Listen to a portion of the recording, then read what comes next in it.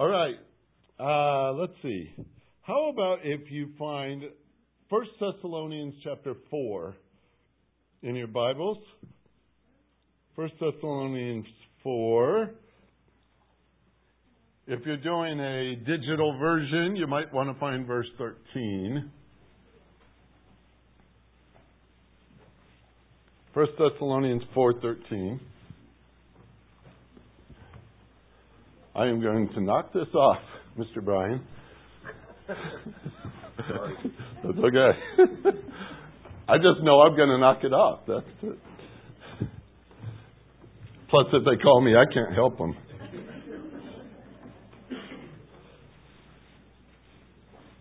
Today we're going to talk about another coming of Christ.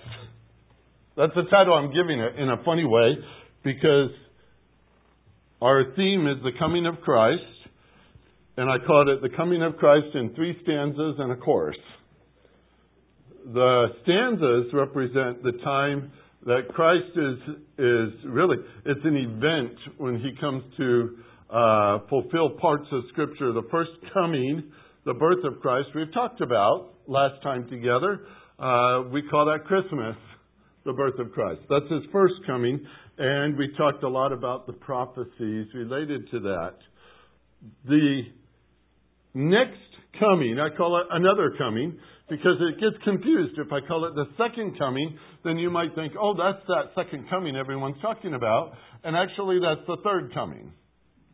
If you're doing the math, we're actually talking about another coming. After the first coming, there's another coming, and this is technically called the rapture of the church. We're going to talk about that today and see how far we get. I honestly could get so excited we could be here on weeks on this one because it is one of my favorite things to talk about. But then we're going to talk about the final coming in this study too, and that is technically labeled the second coming of Christ and His literal 1,000-year reign on this earth, and I believe it with all my heart. In between all those, we have to have a chorus, and it keeps going with every single stanza, and the chorus is, "The righteous man shall live by faith." And I hope that it was adequately presented last week that those who were anticipating the birth of Christ had to live by faith. When they were expecting Him to come, and we had examples of those who showed that they had the faith that God had promised, they were looking for it. They were looking for the coming of Christ. So, don't be surprised with this mixing into our study of the rapture today, because it is the chorus for the stanza we're going to look at. I am supposed to live today as if today is the day. And yet I'm also supposed to live as if my job isn't finished yet. There's a lot to do in a single day and a lot to say in a sermon. So when I talk to you about the rapture, there's difficulty in teaching the rapture. I have to confess in that because there are those who don't believe it. Quite honestly, there's a lot of people who don't believe in the rapture at all. And they like to emphasize certain things as what makes their point. One of them goes like this. The Bible doesn't say rapture anywhere. I love that one. Or, there is no place that says the whole doctrine of the rapture in a single verse. Just give me a single verse and I'll believe it. I actually had this talk about a week and a half ago with somebody. Another one. If the rapture were true, why doesn't He give it more attention? When we pull out the verses, there's not many. And you would say, well, maybe it's not all that important after all. Well, I'm going to simplify a lot this morning as I get started here to show you the argument for the rapture from Scripture. And I'm going to say this real simply. It is a matter of faith. It is a matter of faith. And that's not a cop-out to say, well, that's the way people do it. Well, it's just a matter of faith. So they don't have any evidence. They don't have anything to argue from. They just say, it's a matter of faith. Actually, there was one I heard years ago writing on a blog of some sort that said, the reason why Christians believe in the rapture is because they don't want to go through the tribulation period. And I said, yeah.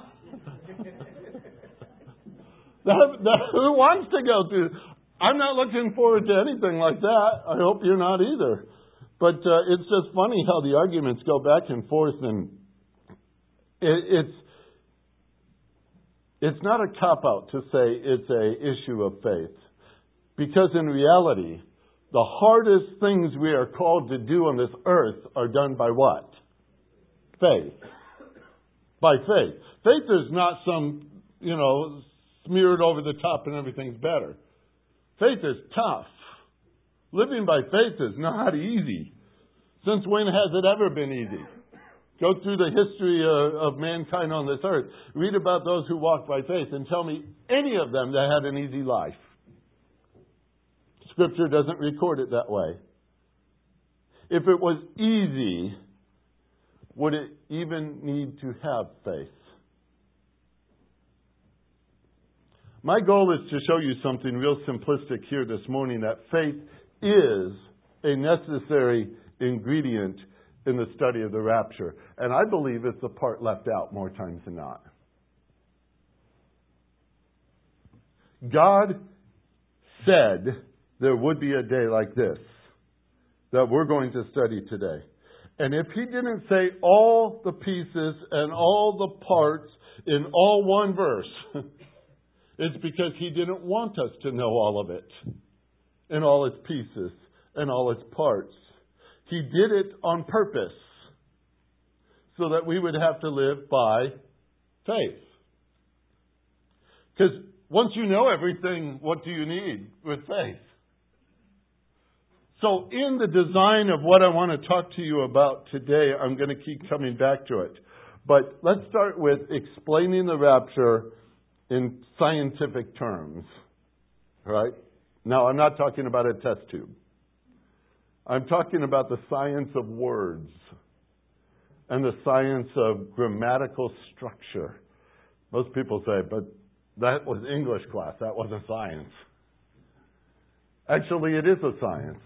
The study of words and English, how it forms in the language, and any language for that matter, is a science.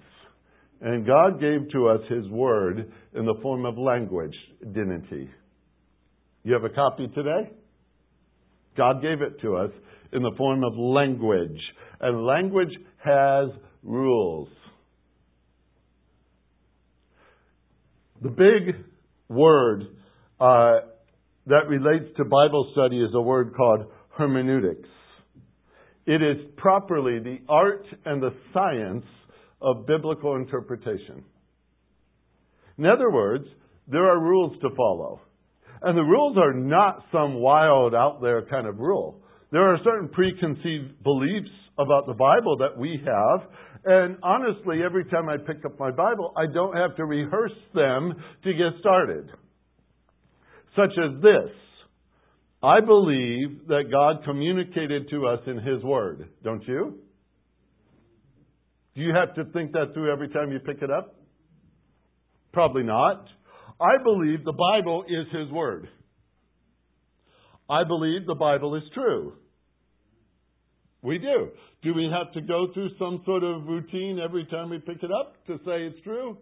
Or do we just have that preconceived thought it's true? That's what we understand. It's trustworthy. We're convinced of that too, aren't we? And I would add, the Bible is not confused. The reader can be. But the Bible is not confused because we don't have a confusing God. And the Bible, by the way, does not contradict itself. Well, you may find something and say, "Ooh, look at this, Pastor, it's contradictory." I would say, usually the fault is with us first. Where we don't understand the context, we don't understand the meaning, we don't put it together correctly. And then we get up with contradictory thoughts because that's the nature of who we are. That's not the nature of our God. Because He orchestrated this. He superintended this. He wrote this through people, a whole bunch of different people over a course of a whole lot of time, and the accuracy is incredible. It's a beautiful book, and I'm not going to argue all that with you this morning because you already know that. So, with that as an understanding, I teach and I preach from the Bible because I believe it's authoritative and I believe it's authentic. And with all that to say, it is all about language too. There is the science of language to determine the message. We read the words. We have definitions of words. We have verbal tenses. If I use the past tense, you know it's something that happened before. If I talk in the future tense, you know it's something in the future. God spoke that way. He used even verbal tenses and adjectives. He had subjects in a sentence and direct objects. And didn't you love those classes? I love it. Conjunctions. I mean, they all have value. You put together a sentence and then you pick it apart like a detective picking up pieces of evidence. Even if they're very small, even if they're very insignificant, they're still pieces that are important to the whole picture. And I personally have this view that the right hermeneutic, your approach to studying the Bible, will produce the right interpretation. Basic Bible study that is bad does not lead to good results. And so with all that set before you, here are my essentials. This is where I work from, and this is why you're going to hear what I'm going to share this morning. I believe, number one, in a literal and consistent literal understanding of God's Word. It contrasts a non-literal approach, obviously, and an inconsistent use of the Bible. And I guarantee you, if you start with a mess, you will end with a mess, and everyone's confused. But I have found in my study that a literal approach and doing it consistently from one end to the other is the way God wants us to understand His Word. That's where I always start. And their second essential I have is a distinction clearly cut between Israel and the church. Sometimes when I say that, people get a little confused. And they say, but Pastor, you're leaving stuff out. Well, there's an understanding to the audience in Bible study that we must have. Who is the Lord speaking to? Who is that individual? Or what time is that individual on this planet? And what are the parameters of the history of it all? When you're accurately dividing the word of truth, which 2 Timothy 2:15 tells us about, you have to make distinctions. That doesn't nullify the value of any part, you understand. But it is to show that the audience is important too. And we have to keep that in our thinking. So we have a church and we have Israel, and they are not the same thing, and one doesn't take over the other. All right? I also believe, number 3, that the overall plan of God in that which relates to all that He does from beginning to end is for His glory. It's for His glory. All that He does has a purpose. The church has a purpose. Israel has a purpose. All the rest from eternity past to eternity future is to reflect God's glory. Your salvation is to reflect God's glory.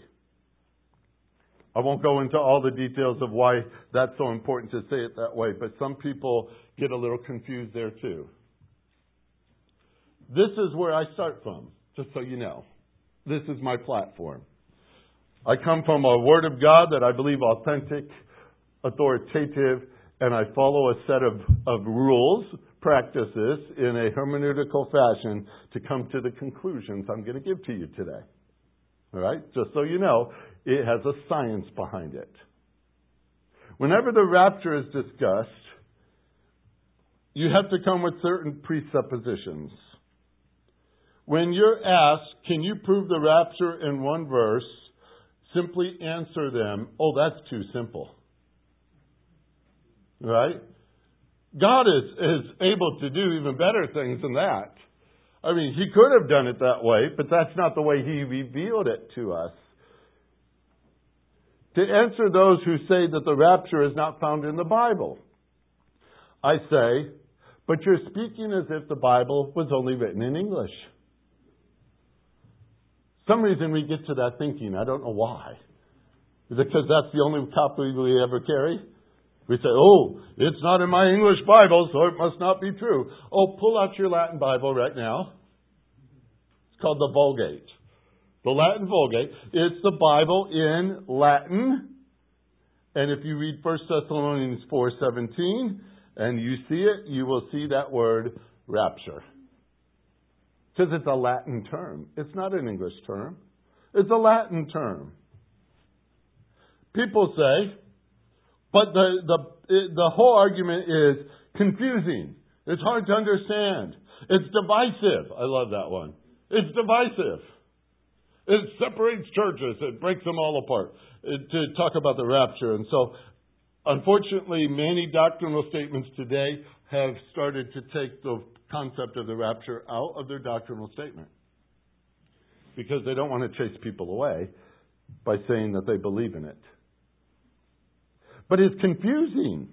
There's so many people out there with their voices, and they're just as passionate about a mid-tribulational rapture as they are in a post-tribulational rapture or whatever else they want to put it in as. And you say, okay, yeah, there's passion. And some people call it confusing.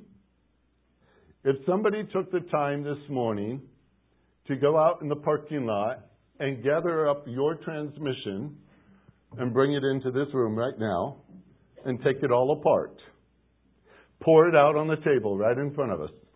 It'd be kind of messy, but we'd cover the table first, wouldn't we? But they take your transmission and put all the pieces in on that table, and they said, okay, now, put it back together. You might say, I think that's too complicated. You've ever seen the inside of one of those things?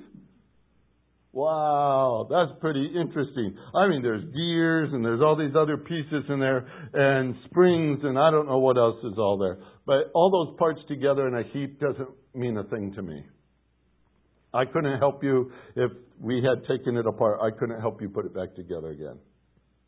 But I do know this, that if you don't put it back together again, your car's not going to work. It doesn't matter how complicated it is. The fact is, if it's not put together right, it won't work. It won't work. That's the way it's designed. And so when we talk about Scripture and we say, well, this doctrine is very complicated, that's okay. Let it be complicated, but still put it together the right way. And I think it takes somewhat of the complication away too. A proper approach to Bible study, in my opinion, but I think I have evidence for this, when you do it the right way, it leads to a pre-tribulational rapture of the church every time. Every time. And still, with those kind of thoughts I introduce you to the topic with, still, the issue is faith. Because as we've seen in Hebrews chapter 11, verse 1, faith is the assurance of things hoped for and the conviction of things not seen. I can be assured today in what God has promised, even if I don't know the parts and pieces to it. He promised. And I can have my hope in that. I can be convicted that it is true, even though I've never seen it. And I can guarantee you one thing. Nobody in this room has seen the rapture yet. Have you? Surprise me. Anybody? No? Oh, good. But you can believe it. You can have conviction about it, even though you've never seen it. Peter writes in his letter how amazed he is at the people who love Christ, though they've never seen Him. He says, and you love Him? That's amazing. That's a paraphrase. But he's just amazed that people who have never seen Jesus love Him. And here, if He stood in our congregation, none of us have seen Him. And we love Him. We believe His Word. We believe His promise. This is what faith has called you to. The righteous man shall live by faith. Not faith in just some things, but faith in what God has said. Faith in it. And if God has said anything about the rapture, guess what? We ought to believe it. we ought to believe it. So I'm going to show you what God has said, okay? So we could come back to the issue of faith and see what is it that God is talking about. He spoke concerning the coming of our Savior, that we, as the church, anticipate it. We call it the rapture. R-A-P-T-U-R-E, in case you wonder. You'll find it in Google if you type it in there and ask for definitions. This is what they say. Number one, a feeling of intense pleasure or joy. Okay, yeah, that's the definition of it. A second one is an expression of intense pleasure and enthusiasm about something. Number three, it has the title North American above it. I'm not sure why. But it says, according to some millennial teaching, the transporting of believers to heaven at the second coming of Christ. You may say, wow, they got a biblical definition. Actually, it's not correct. Because they said the rapture occurs at the second coming of Christ, and that's not accurate. But anyway, they gave him a good stab, right? If you keep looking up the word rapture, they will tell you the origin of the word. They say, it's from the French, but originally it was from the medieval Latin, raptura, R-A-P-T-U-R-A, which later became in English rapt, R-A-P-T. Now, this Latin term, raptura, meant seizing something, to seize and carry it off. 16th century, to seize and carry it off. Now, that's Latin, all right?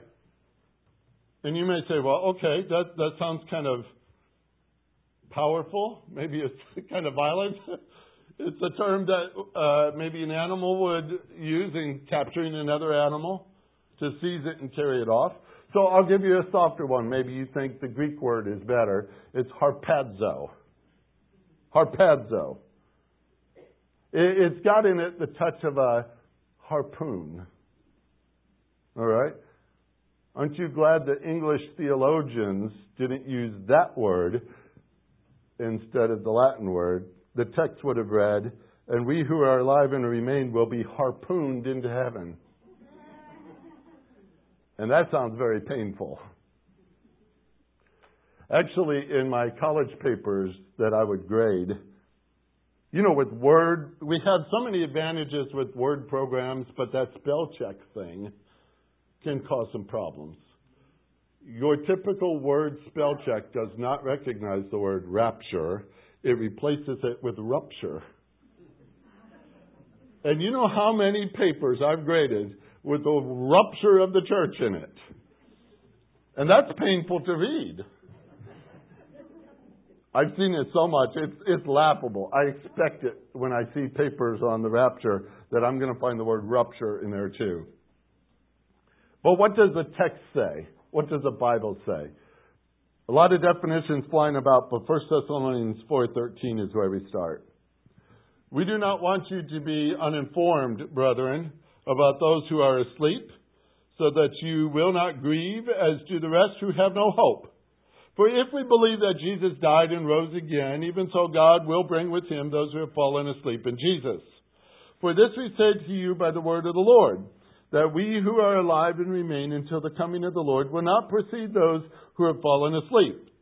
For the Lord himself will descend from heaven with a shout, with the voice of the archangel, with the trumpet of God, and the dead in Christ will rise first. Then we who are alive and remain will be caught up together with them. There's our phrase, caught up. Together with them in the clouds to meet the Lord in the air, and so shall we always be with the Lord. Therefore, comfort one another with these words. Where do you go with this? You start with simple things. I call this the important house cleaning technique you've got to do first. The audience is important. Use pronouns. They're there for a reason.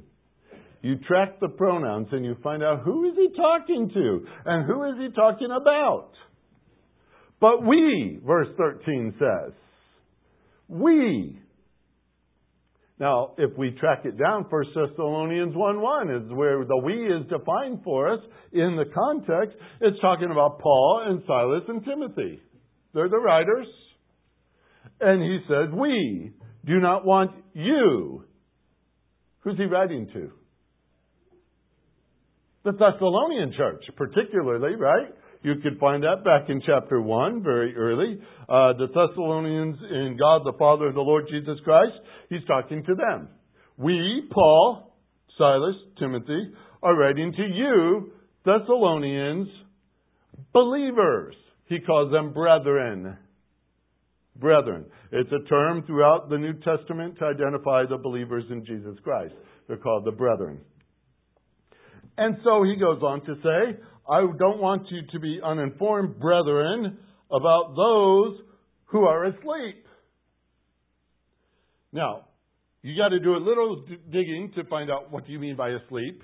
But you can find it not that far away. Verse number 14 talks about these.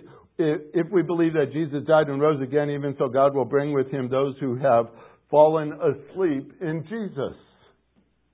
Now he's a little more specific than just fallen asleep. He says fallen asleep in Jesus. It's a positional understanding that these are believers who have what?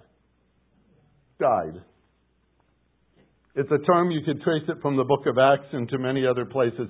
Even Jesus said that, didn't he, when Lazarus was in the tomb? Lazarus is asleep. They said, well, then let's not go wake him up. He says, oh, he's dead. So, it's a term consistent in Scripture, and we can mark that simply and just keep moving. All right? So, he's writing to them, so about those who are dead, who are believers, who have died, they've fallen asleep in Jesus. All right? He says, so that Paul and Silas and Timothy are writing for a purpose, so that you, Thessalonian believers, will not grieve as do the rest who have no hope. And that's unbelievers. I don't want you, Paul's writing to them, we don't want you to look like people who have no faith,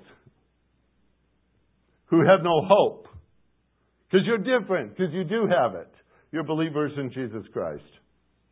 So, what we have unpacked is just a couple of verses here. The audience is the believers in Jesus Christ, identified as a church if we go throughout the whole New Testament here. He's not talking to Israel. And he's certainly not talking to unbelievers. He's talking to the church believers, right? So far? Okay, church believers. Verse 14. For if, oh, you know what I'm going to do right there. This is a Greek word, I. E-I is how we spell it. It speaks of reality. It's not the if, like, if I get up in the morning, I'll go to church. Did you think that way? Hope not. But it is the word since. It speaks of reality. And this really gives it a pack, a powerful pack in the word that it says here. For it says, since we believe. Since we believe. All right? He's not saying if we believe. He's saying since. Since this is true, then this is the next step. This is what will happen. And suddenly it's a we, and Paul and Timothy and Silas are talking together with the church. They're all standing together and saying now, grammatically, since we believe, what? Jesus died and rose again. That is true, isn't it? Yes, it is. And we believe it, don't we? So put a since in front of it, not an if. If we believe, no. Since we believe this is true, and stop right there and listen. You see what Paul is using suddenly to stress the truthfulness of a rapture passage? This is so powerful. If the rapture isn't true, then why would he ever link it to the death and the resurrection of Christ? For if the rapture isn't true, then the death and the resurrection of Christ isn't true either. You want the strongest argument in the whole book? It's right there. By just what he links it to. Without the death and the resurrection, we have no hope. We have no hope. Without the death and the resurrection, we have no hope in a rapture. But since there is a death, and since there is a resurrection, and they are true, guess what? The rapture is too. That's his link. I said, wow, Paul, that's pretty strong. And what does he go on to say? Since we believe in the death and the resurrection of Christ, even so God will bring with him those who have fallen asleep in Jesus. Okay, think for a minute. If God brings them, and them are those who have died in Jesus, if he brings them when Christ comes for his church, where are they now? They're with him. Those are the sweetest words, aren't they? Those are the sweetest words to read. You can't... You have to be there in order to come. The dead in Christ are there. You can't bring somebody who isn't there. He says, I'll bring them. When the Savior comes, they'll come too. That means they're with him now. And Scripture is consistent about that. And you know what that does to each and every one of our hearts, to have a believer who's passed on to see the Lord. Guess where they are right now? They're with the Lord. Isn't that a beautiful picture? I love it. I love it. All the things that pack around this. Here's the point. You can't just take the rapture and study it as it's one little thing all by itself. It is linked to everything else. The truth of God's Word, the fact that God spoke it, the truth of the life of Christ, His death, His resurrection, our hope, the dead who in Christ are with Him. All these things are all attached. Pull it out and you're pulling the hub out of the wheel. And all the spokes just fall apart. You can't just say, but I believe everything but the rapture, because you just said that you're going to ignore the heart of what this passage is telling to you right now. It's dealing with a lot more than the rapture. It's dealing with the things you believe. The things you believe. And this is how he adds to it. In case you're not convinced yet, verse 15. Now this we say to you by the word of the Lord. Whose testimony is it? It's God's. This isn't made up by Paul. This wasn't something he had because he ate too much pepperoni pizza or something. This is God's word. This is what the Lord told me, he says. That we, Paul, Timothy, Silas, the church believers, who are alive and remain, and all of us are hoping for that, aren't we? Yes. Until the coming of the Lord, will not precede those who have fallen asleep. That's the dead in Christ. For the Lord himself, I love that word himself right there. He's not sending an ambassador. He's not sending an angel. He's not saying, Michael, go get him. He didn't say, David, you and Samuel and Daniel. Daniel, you talked about this a lot. You, Daniel, you guys go get him. He says, I'm going myself.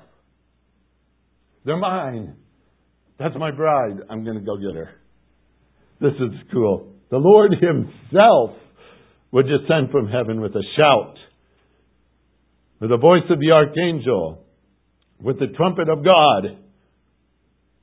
And the dead in Christ will rise first.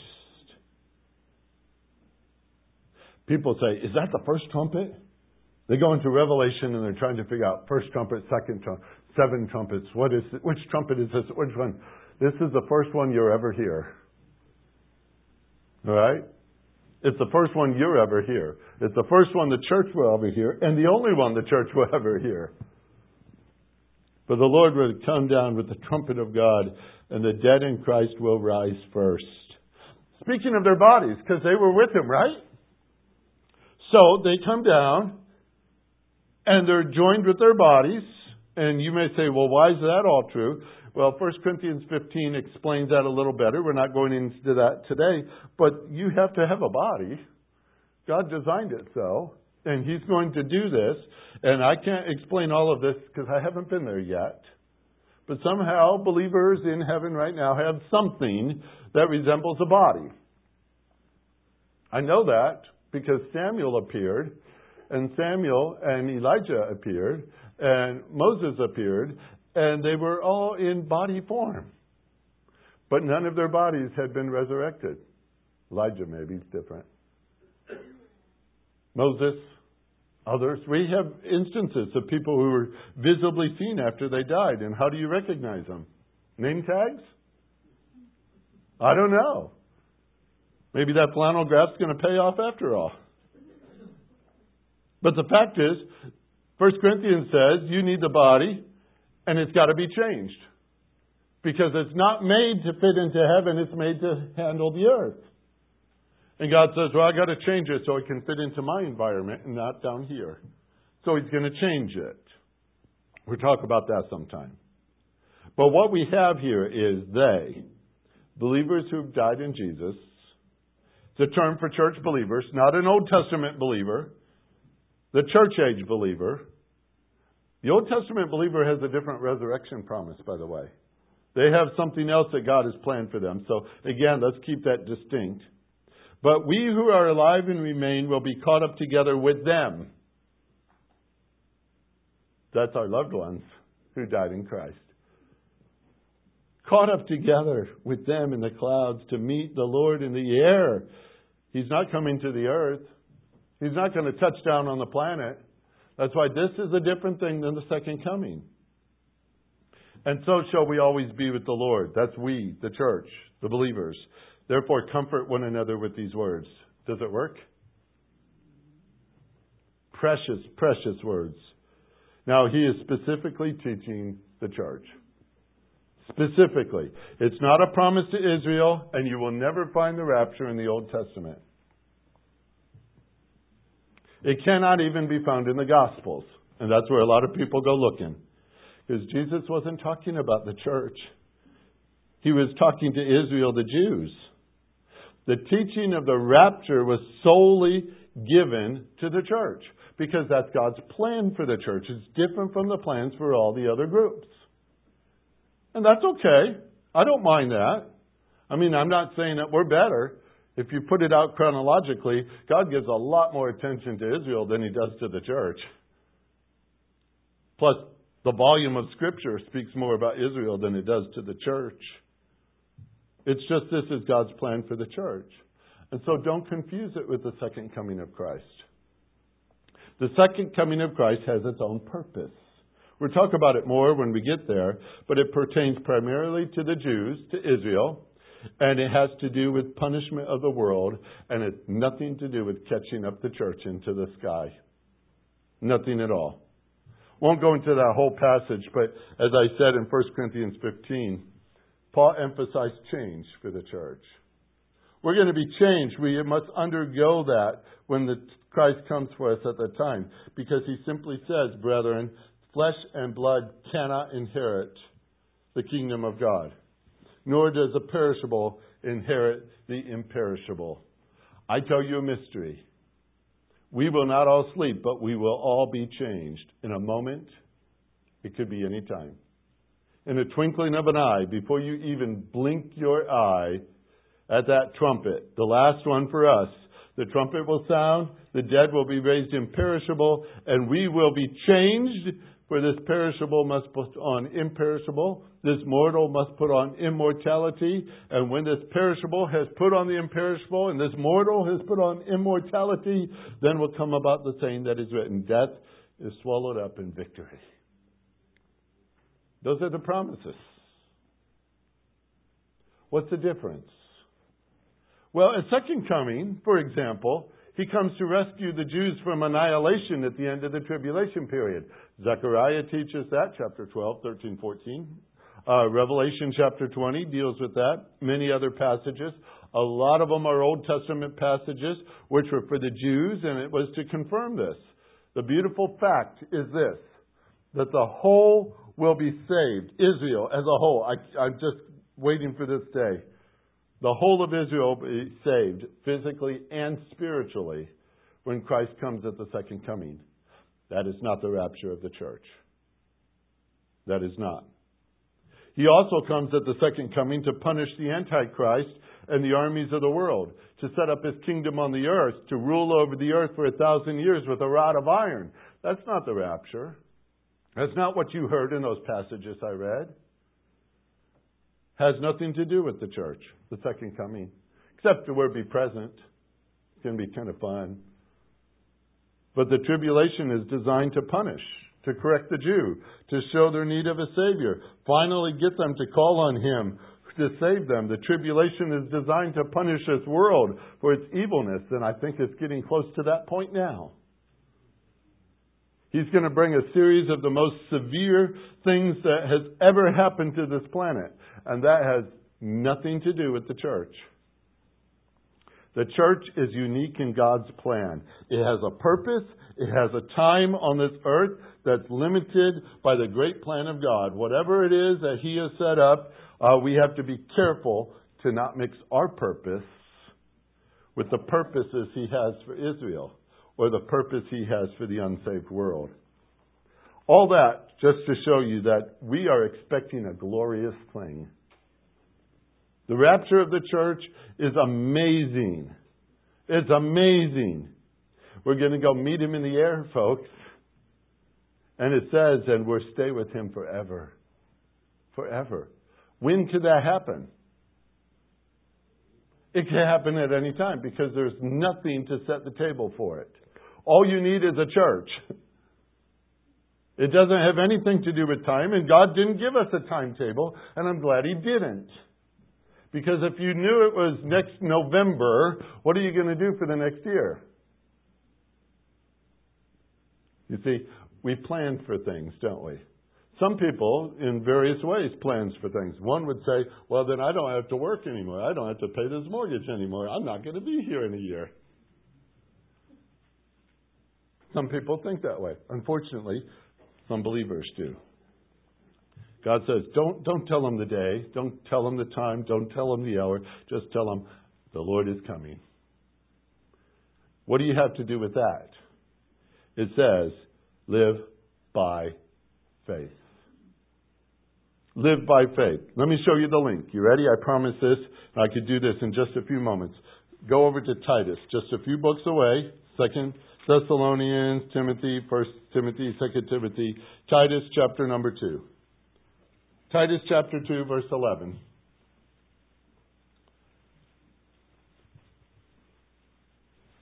It starts this way. For the grace of God has appeared, bringing salvation to all men, instructing us, that's believers, that's the church, to deny ungodliness and worldly desires and to live sensibly, righteously, and godly in the present age. That's what we're supposed to be. Until what? Well, hang on. Looking for the blessed hope. This word looking that just pops up in verse 13 is what we call a present participle. While we're down on this earth doing our thing of denying ungodliness and worldly desires and living sensibly, living righteously, living godly in this present age, while we're doing this, we're to be looking kind of people. Looking, waiting confidently, waiting patiently, but waiting nonetheless. Constantly waiting, constantly looking. You know where you've seen this word before? It was a man named Simeon who is said of him that he was looking for the coming of the Messiah. Same word. What he had to do by faith, guess what you have to do? Keep looking. For this next coming, we have to keep looking just like he looked.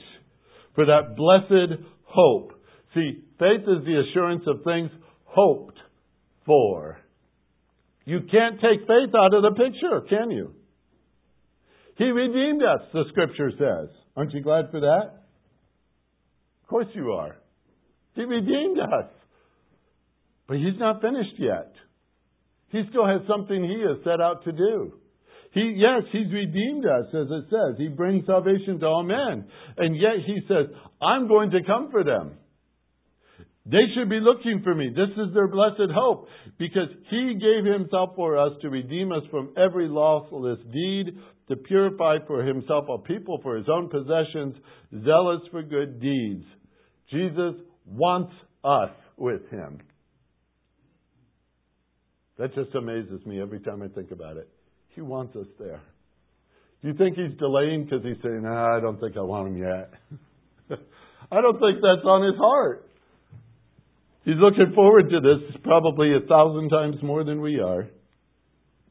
So why do I believe in the rapture of the church? I just summarized a few things with you this morning. It's simply this. God promised it. God promised it. You just read it with me. Faith in His Word keeps me expecting that Christ is coming at any moment. It's right there in front of me. I believe these things are true. And that's why I hold to them. That's why I teach them. That's why I'm looking for it. Are you? He's coming. He's coming. That's the coming we anticipate. So, keep walking by faith, folks. Keep walking by faith. Believe it. And live like you believe it. This world needs examples like that, don't they? And you can be that example. Heavenly Father, thank you for your word. How do we unpack such big things in such short time? But your word is fantastic. When we go into it and we start to look at it, there's something like the Emmaus disciples said that warms us on the inside. Because it's your word. And your word is true. And you lovingly gave it to us so that we would have hope. And we need hope, Lord. And you told us to believe it. Live by faith in that hope, that blessed hope that Jesus is coming. We can practice that now. Lord, work in our hearts. If we're confused, if we're just discouraged about the times, set our eyes on you. Set our eyes on you. Help us to look to you. From there we find our strength, our stability, our confidence. We find our hope for the future. We see all these things tied together in our Savior, Jesus Christ. And thank you, Lord Jesus, for who you are, for loving us, for dying for us, and giving us this hope. We praise you in Jesus' name. Amen.